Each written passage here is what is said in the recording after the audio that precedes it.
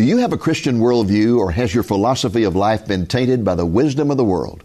What is our best guide for life? The Word of God or the philosophies of intellectuals? And what does the Bible mean when it says that the foolishness of God is wiser than men? For an in-depth discussion of these questions and others, stay tuned.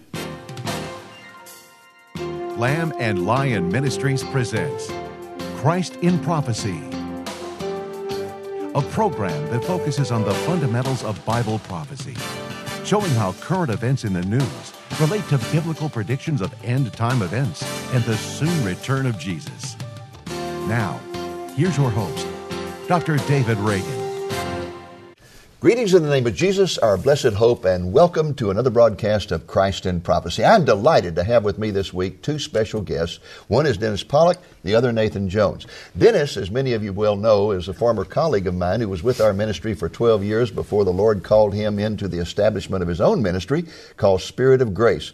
And Dennis, as I understand it, that ministry is primarily one that's focused on evangelism and healing and on training of native ministers around the world. And you're right now focusing your efforts on Africa and I guess it's the Philippines and India, right? Right. The Lord has basically put it on my heart to go where the harvest is. Okay. And there's a lot more harvest going on out there in Africa and Asia than there is in the U.S. And Well, so I'm kind of like a migrant worker. I go and I collect some harvest Well, where the harvest is going on. we're glad you're in town long enough to make this program with us, and later on we'll give people an opportunity to find out how they can get in touch with you, okay? Right. And then this is Nathan Jones. Nathan is our newest staff member. He is our web minister, and if you go to our website and start asking questions of any kind, he's the guy that has all the answers, right?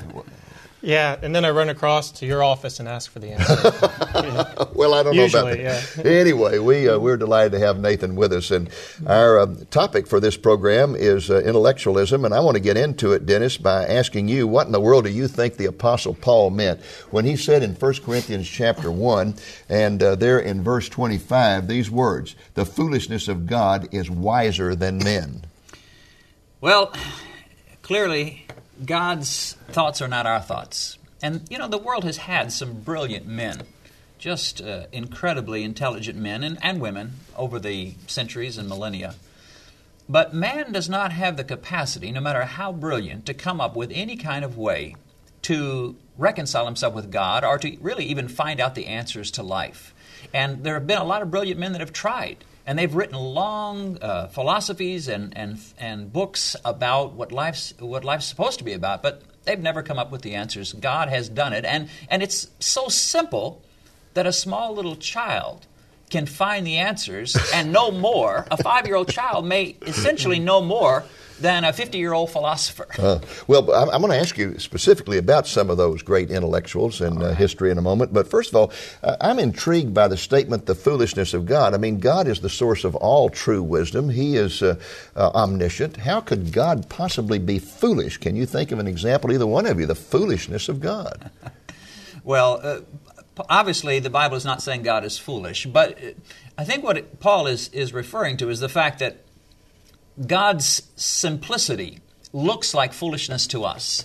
We look at it and we say, so you're telling me that if I put my faith in Christ because a couple of thousand years ago He died on a cross and He rose again, that I will be forgiven, I'll be justified, I will have my life's purpose fulfilled, and all of these things by a simple act of faith. It cannot be that easy. It sounds foolish. Sounds foolish, that's right. And I can tell you another example of the foolishness of God from the viewpoint of the world, and that is when God calls people to do things that the world considers absolutely foolish. For example, Abraham, a man of great wealth, in retirement, suddenly God speaks to him and says, I want you to sell everything you got, get up, move. I want you to move to a place you've never been to before. Can you imagine how the neighbors must have responded when he said, where are you going? Well, I don't know. I'm just going where God leads. What's going on? Or Noah, build an ark. Never rained, but just build an ark. Build this big boat.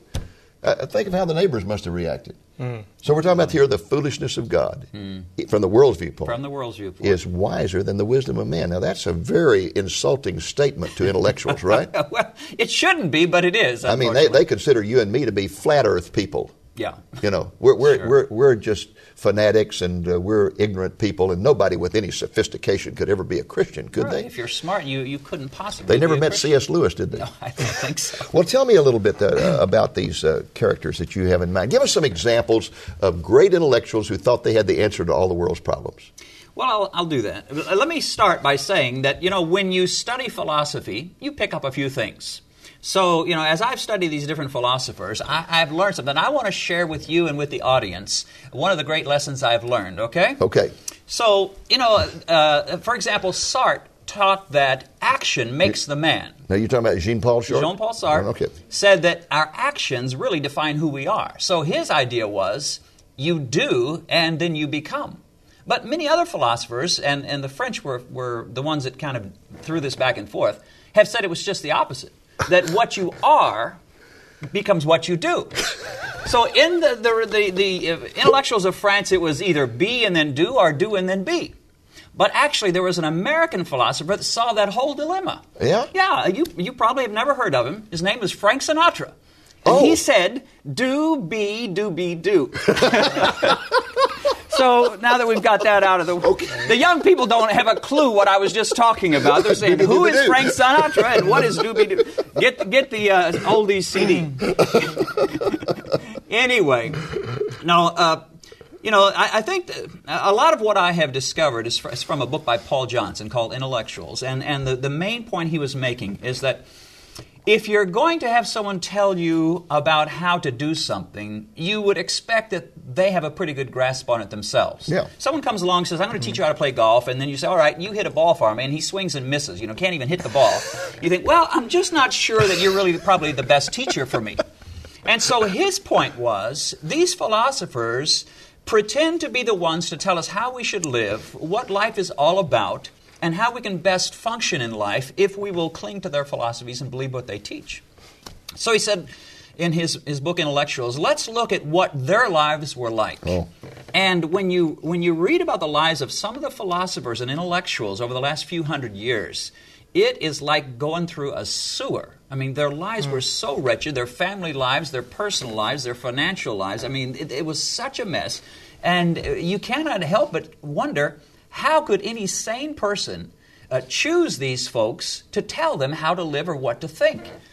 Really, you could go out into a crowd at a ball game and pick 10 people at random. They'd probably have better lives and make more sense than some of these great philosophers and intellectuals. That reminds me of back in the 60s when Kennedy was elected president. He started raiding Harvard University, hiring one professor after another to be in his administration.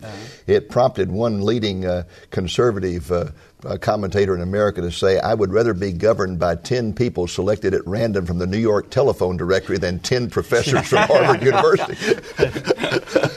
Yeah, well, that's exactly... Well, give us an example. All right, let's talk about the father of the Enlightenment was considered Jean-Jacques Rousseau. Any good philosopher knows his Voltaire and his Rousseau. Lived in the 1700s. And like most of these intellectuals, Rousseau had no problems at all with self-esteem. He thought incredibly high of himself. Let me just read a few quotes from Rousseau. He said, for example, no man ever had more talent for loving. He said, I would leave this life with apprehension if I ever knew a better man than me. No self-esteem problems here. Show me a better man than me, a heart more loving, more tender, more sensitive. He said, if there was a single enlightened government in Europe, they would be erecting statues to me. But in truth, he was a pretty wretched guy, Well, wasn't he? he was. And the interesting thing was, he claimed in his writings to just love people. The most tender, loving, compassionate man you could ever want, And his writings, he comes across that way, very much so, as a very tender soul. The reality was, nobody liked Rousseau, and he didn't like anybody if you got to know him. Now, from a distance, he was great. If you corresponded or if you read his books, he seemed wonderful. But in reality, he quarreled with everybody. And all those that got to know him pretty much despised him. People that criticized him, he couldn't stand. Toward his latter years, he thought there was a great conspiracy against him. In his personal life, he took a lady named Teresa as his mistress. He would not marry her. Lived with her for 33 years. One of the things he said about Teresa was, he said, well, I don't actually care about her. She's just there to satisfy my sensual needs. Oh, this was the great loving man. The great loving man. He never took her out. And when people came to his house for a meal, she would never be allowed to even sit down. She would serve the meal and then go wait in some back room. So this is how he treated the so-called love of his life. And of course, he had other women as well. Another thing about Rousseau was the fact that he wrote much about children, claimed to be the lover of kids, and just in much of educational theory is kind of based on some of what Rousseau had to say about children. The reality in his own life was he had, according to most counts, 5 children with Teresa. And in each case, the baby is born. They take the baby to an orphanage nearby and drop it off. He will not raise any of his kids. And this orphanage was so wretched that 2/3 of the babies died in their first year. And by the time they lived several years, it was like a 90% mortality rate. Nobody lived in that orphanage. And that's what he did with his kids. Now, they asked him, later on when this became public and he had written so much about kids and education, they said, well, how come you didn't keep your own kids? And he blamed other philosophers for putting bad ideas in his head. And then he said, well, my work is so important that to have my house with all this noisy sounds of children, it would stop me from doing this important work. So the man was let's take another example. Here's Karl Marx, for example, who's supposed to be the great hero of the proletariat, right. the common people, the poor people, a man who would devote his life to trying to come up with a philosophy of life, a philosophy of government that would provide them with the best possible life. What kind of guy was he? Well, Marx, again, now Marx, as far as I can tell, was not nearly as promiscuous as some of these others, but he was a total nerd. He was desk-bound. All he did was read and write. And the interesting thing was, he expressed, once again, such compassion, such a zeal for the common man, for the proletariat. In truth, he didn't know any common people. He just didn't know any. He didn't want to. He hung out with intellectuals. He was an angry man. When he would have meetings in Paris as an editorial board, they would close the windows because he screamed so much. And he just would constantly shout and yell. One man said in his conversations, his favorite expression, if he didn't like what you're saying, was, I will annihilate you. So, really nice. And the interesting thing was, Marx never had a chance to express his fury. That is, he never became a dictator. He never really controlled much other than got involved with communist parties and so forth. But his writings abound with anger. He was an angry man, just furious. And in his writings, you just sense that anger. Now, when you look at some of his disciples who did attain power, like Lenin, like Stalin, like Mao Zedong, they ended up killing millions. And they were absorbing, I believe, at least part of the reason was they were absorbing the anger and the fury of his writings. Wow. One contemporary writer wrote this about Marx. Marx doesn't believe in God, but he believes much in himself, and he makes everyone serve himself. His heart is not full of love, but of bitterness, and he has very little sympathy for the human race. And that's the one thing you see among most of these philosophers and intellectuals. They wrote beautifully. They were smart guys, there's no doubt about it. But in terms of their relationships with people, they got along with almost nobody. And oftentimes they were slobs. Well, quickly tell us something about another one, and that is Bertrand Russell. All right. Bertrand Russell was a very interesting fella, and he probably had more to say over a longer period of time than any of the philosophers that we're aware of. In fact, he thought he was the world's greatest expert on everything, didn't he? He did. He wrote on everything. He wrote on nuclear weapons. He wrote on government. He wrote on education. He even wrote articles on the proper use of lipstick and how to choose the right cigars. Everything you could imagine. Mysticism, logic, China. He wrote on everything. He was the ultimate know-it-all. He lived to be almost 100. He was born when Ulysses S. Grant was nominated for his second term. He died on the eve of Watergate. So, it covered a long period of time. And he was the ultimate intellectual. He was brilliant, and he was a great writer. He'd go out and go for a little morning walk. He'd come back. He'd write all morning with no rewrites and just totally fluent. So did he have a wonderful life? He had a wretched life.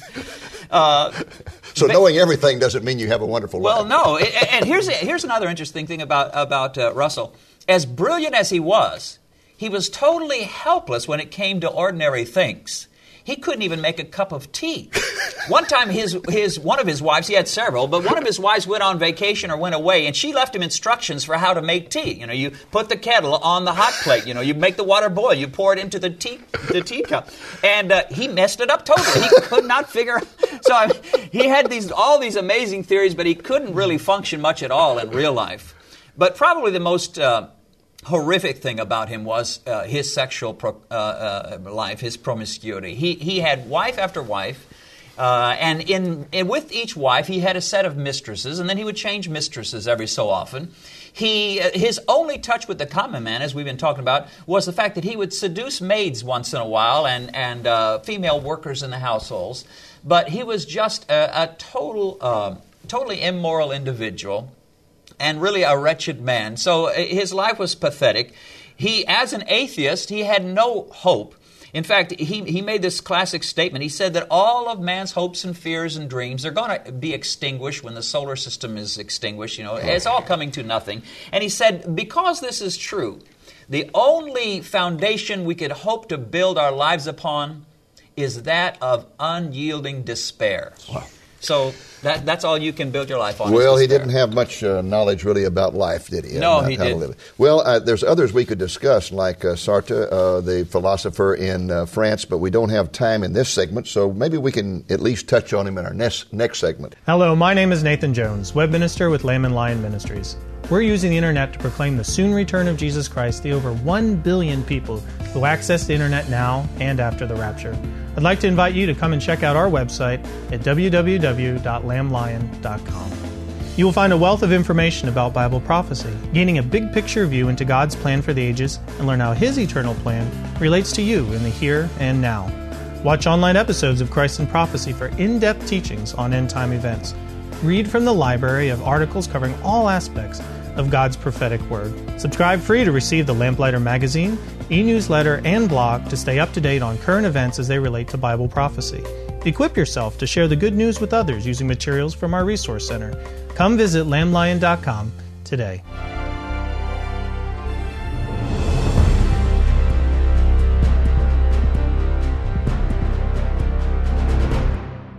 Well, welcome back to our discussion with Dennis Pollock of the bankruptcy of the intellectuals of this world.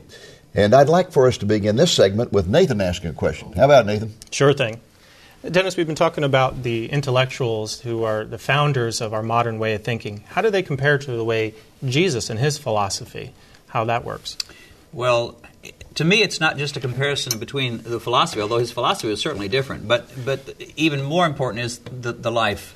Amen. Yes. Jesus loved common people. He didn't just say that he loved them. He really loved them. He went out and he talked to them. He talked to the woman at the well. He touched the leper and healed them. He spent time with these people. He would sit with the tax collectors and the sinners, and he would share. He would listen to them. He would speak to them. These guys never did. They were totally desk bound. Jean-Paul Sartre, for example, read 300 books a year, much of his life. Plus, he wrote all the time. Now, think that's almost a book a day. Yes. And if you read a book a day and then you wrote a whole lot more, you wouldn't have time to do much else. And that's the way most of these guys were. They were so in the mind, in the realm of thought, that they couldn't even function in the realm of relationships. They didn't function very well except for their sexual promiscuity.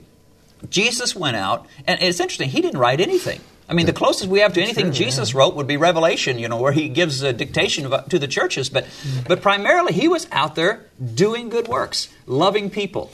Not only that, but he had the ability to make a difference. You go around and say just start asking people at random, how much difference has Bertrand Russell made in your life?